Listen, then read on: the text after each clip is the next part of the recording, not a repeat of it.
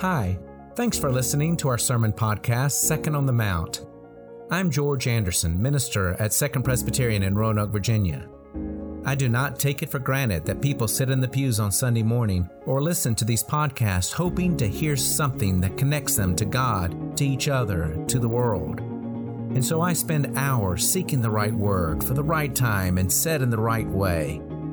I welcome your feedback. I encourage your sharing this sermon with anyone it might benefit, and I hope you'll return to this podcast again or come visit us for worship. We'd be happy to have you.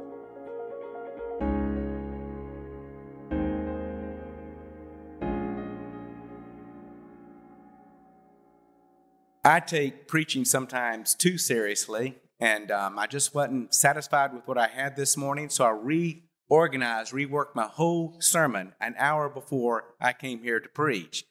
So I think it's going to be fine. I think we're going to get to our destination just fine, but you may want to fasten your seatbelts in your pews just in case there's turbulence along the way. Let us pray. Holy God, may the words of my mouth and the meditations of all of our hearts be acceptable in your sight, O Lord, our rock and our redeemer. Amen. Heard of confirmation bias? That's gathering evidence for what you already believe. I knew it. Have you heard of hindsight bias? That's when after something happens, you convince yourself you knew it was going to happen. I saw it coming. What about attribution bias? That's when you're highly confident of your ability to figure others out. I can see right through him. I can see right through her. But not confident at all in others' ability to figure you out. You don't know me. Each bias is different, but they all have this in common. They make you think that you have more clarity than you really have. You might call each bias artificial intelligence because it makes you smarter or feel smarter than you really are, more confident than you should be, having more control than you really have. Now, that's not all bad. To take actions and to make decisions in this confusing world requires some good measure of confidence and trust in what you think you know and what you think you should do. We can't move without feeling that way sometimes. However, we know that too much clarity, too much certitude can get in the way. Not my clarity, of course, not my certitude. I'm talking about every one of you. I'm talking about everyone else. There's that attribution bias again. A mature Paul sees it, not just in others. He sees it also in himself. Hear what he has to say at the end of that chapter about love from 1 Corinthians that is read at many weddings. Love never ends. But as for prophecies, they will come to an end. As for tongues, they will cease. As for knowledge, it will come to an end. For we know only in part, and we prophesy only in part. But when the complete comes, the partial will come to an end. When I was a child, I spoke like a child. I thought like a child. I reasoned like a child. When I became an adult, I put an end to childish ways.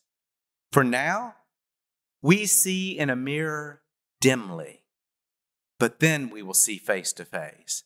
Now, I know only in part, but then I will know fully, even as I have been fully known. And now faith, hope, and love remain, these three. But the greatest of these is love. The word of the Lord. Thanks be to God. Now we see in a mirror dimly. Those of you who grew up with the King James Version of the Bible will remember this translation. Now we see in a glass darkly. Well, which is it? A mirror or a glass? A mirror or a window? I didn't even check the Greek to answer that question because I don't want to know. This is like the two ways the Lord's Prayer is prayed. Forgive us our debts. Forgive us our trespasses. Why should we have to choose between the two? Sin is both what we owe to God and do not do, and what we do and should not have done. Well, in the same way, let's not choose between mirror and window, because they are also two sides of the same true coin. If you look at a fogged mirror, it is your reflection that is hard to make out. If you look through a glass darkly, it is what is outside of you that is hard to make out. Others, the world, God. Paul had no reason to know that later studies would back up what he learned in life training. These studies have revealed what Paul came to know about himself and others, that we tend to have a different understanding of how knowable others are as opposed to how knowable we think ourselves to be. That is, most people tend to think our mirrors and our windows are clear, and other people's mirrors and windows are dark or fogged. Thinking that, we easily feel justified in drawing conclusions about others, but easily feel victimized when others draw conclusions about us. In summing up these studies, Catherine Schultz puts it this way. I've quoted her before. She is the author of Being Wrong. She says that we tend to think of other people as crystals. Everything important about them is refracted on some visible surface. While it may take a while to really study and understand all the different ways the sides of the crystals present themselves to us, with enough study, you can get to know that crystal pretty well. Meanwhile, we view ourselves as icebergs.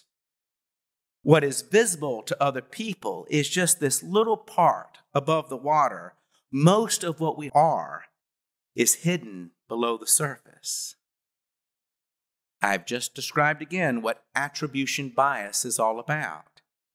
You can see that this bias is not only in error, it is fundamentally unfair. It holds yourself to a different standard than you hold others. Because I am overly confident about who I am overly confident about who you are, and that can make me judgmental. Because I am confident you don't really know who I am, that makes me confident that you don't really know who you are either. You can't see where you were wrong about me. You can't see where you were wrong about you. You can't recognize your own faults. Here again is the amazing feat of this bias. It can make you feel judgmental and feel like a victim at the same time. I see you and judge you. You think you see me and judge me, and that offends me. That bias can really mess up a friendship. It can mess up a marriage too. It can mess up faith in God. When we are so clear within ourselves about who others are supposed to be, including God, we can give up on them. This might be a good time for the pastoral counseling that can be offered by the Apostle Paul. Paul has often not been given much credit for his pastoral side. He has been treated, you see, like a crystal. People have read verses of his writing out of context, and those verses have become surfaces of a crystal that make people think that they have Paul figured out. That surface seems harsh. That surface seems sexist. That surface seems negative. That surface seems judgmental about things like sex. But when Paul is read within the context of his time and within the context of his writings and within the context of his life, one learns that surface readings of Paul just won't do. Our passage, for instance, has wonderful pastoral advice, especially when you read it in the context of his life. Let's begin with his childhood. Or better yet, let's begin with his childishness. When I was a child, I thought like a child, I spoke like a child, I reasoned like a child, he says. And Paul is not just talking about when he was a child in his parents' home. He is talking about when, even as an adult, he was childish in his thinking. He was childish in his acting. He once was a young man whose window and whose mirror were both very clear, giving him much more clarity than he really had. As a young Pharisee looking at a mirror, he was confident of his ability to keep the law of God in all the ways the Pharisees thought were important. And looking out his window, he was equally confident in his condemnation of those who fell outside the law of God. Like Christians, they committed clearly the same sins of the one they claimed to follow. They worked on the Sabbath using compassion as an excuse. They didn't follow the dietary laws that Jews have followed for generations, dietary laws that not only set Jews apart from pagans, but kept them healthy from many diseases. They didn't follow the holiness code in many ways when the code didn't make much sense to them. And the men refused to be circumcised when that had been the defining sacrament of the people since Abraham. Paul's clear mirror and window gave him such confidence that he became a dangerous man with a clear conscience. It's the kind of confidence two people can have when they try to destroy each other in a divorce. Or the kind of confidence that ends a friendship when a political argument then defines how they see each other. Or the kind of confidence that can destroy a community and even a nation when entire groups of people can define, demonize, and then cancel each other out. The kind of confidence that can cause someone to give up on a church or on God because the church or God doesn't fit their clarity about what that church or that God should be. Paul had such clarity that he had the moral cover he needed to take on the work of persecution. We don't know how far that persecution went, except that Paul himself described it as violent. He also had confidence to travel that road to Damascus, taking a sword that he intended to use. And then, well, his window darkened, his mirror fogged. Paul was stopped in his tracks by the one who was crucified. He was stopped in his tracks by the Jesus who overly confident Pharisees before Paul, Pharisees that Paul admired, had questioned and then quarreled with and then opposed and then helped get arrested and killed. Paul was carrying a sword, but he could see that the one who stopped him had his hands and ankles already pierced. And this crucified one asked Paul, "Why? Why are you persecuting me?" And in that moment, Paul suddenly saw that his own clarity was his sin. His fogged mirror reflected at least this: his attribution bias, which overestimated his own righteousness and overestimated others' sin, had turned him into someone who would even murder. Who, evidently, would even murder God in God's name. And at that moment of recognition, he goes blind. But because he's going to have to learn to see himself and to see the world differently. 3 days later, his sight returns, and he begins to leave behind his childish ways. There's around a 10-year gap between Paul's Damascus experience and his first missionary journey. This is, I think, a season of maturing, a season of self-examination and reassessment that leads to a greater humility about what he knows and doesn't know, and what he is capable of and what he is not. And by the time Paul writes his letters to the church in Corinth, he realizes that what is true when he looks in the mirror is also true of others when they look in the mirror. You'll notice in our passage that he uses the first person plural when he says, "Now we see in a mirror dimly," or if you prefer, "Now we see through the glass darkly."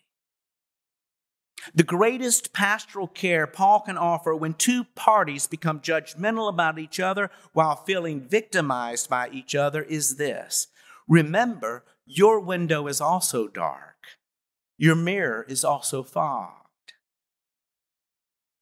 Do a thought experiment. Think about who you were 10, 15, 35 years ago. Go as far back as you need to realize that you were wrong. Some of us are so stubborn, 10 years ago looks just fine. Pick that time, and it's easy to see today where you were wrong. Not about everything, but about a lot of things. And you can see or remember that things were crystal clear to you then, things that need revision now. Now consider this about what you are crystal clear about today and others and about God. In 10, 15, 35 years from now, don't you know that you're going to be seen as wrong? If not by yourself, if you're so stubborn, at least by others who are watching you. You are going to be seen as wrong. Not about everything, but at least wrong about something, or at least wrong about something in everything that you believe to be true. Whoever is that idiot, that racist, that manipulator, that enabler, that hypocrite, that crusader, whoever you think you are completely right about, you are also wrong. Those pro-life people who don't care about children after they are born. Those pro-choice people who don't care about the unborn. Those Democrats who are socialists. Those Republicans who are deniers. Those rich people who don't care. Those poor people who are lazy. Those Christians who won't believe science. Those agnostics who have no morals. Those conservatives who are way too political. Those progressives who are way too political. That God who lets bad things happen and who can be such a bully to some people, including his own son. Whatever you think you are right about, you are also wrong. The bad news, you see, is that we are human, which by definition means that we are wrong. We can't help but see ourselves in a mirror dimly, and we can't help but look at others through a window darkly. Because we are limited. We are finite. We are wrong because we are not God. And being wrong is not our sin. There is so much we don't know and so much we have to learn that, of course, we're going to get things wrong about the world, about others, about ourselves. That's just being human. That's part of the adventure and wonder of life. The source of our sin is when we think we are right and forget that inevitably we are wrong. But here's the good news. While we were yet sinners, Christ died for us. There's Paul's pastoral advice again. The good news for us is this, that God meets us in our humanity. God meets us in our wrongness. God so loves us sinners that he meets us in our sin. And what does he do? He doesn't then teach us what is true so we can then from now on be right. He teaches us how to love. He teaches us how to love ourselves even though we look in a fogged mirror. He teaches us how to love others even though we see them through darkened glass.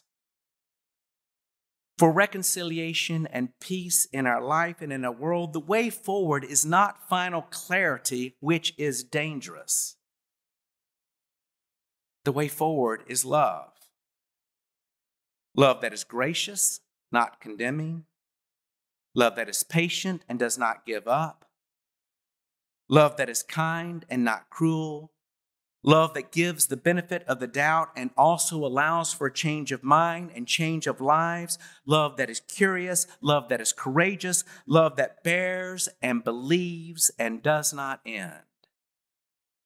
If you didn't recognize it, that was the whole chapter of 1 Corinthians 13. To give up on clarity but remain stubborn in love, that is what Paul learned to do and what Paul encourages us to do.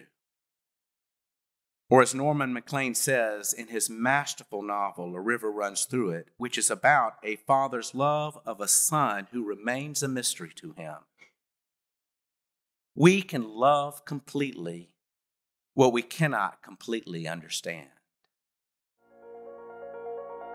Second Presbyterian, finding direction by following Jesus.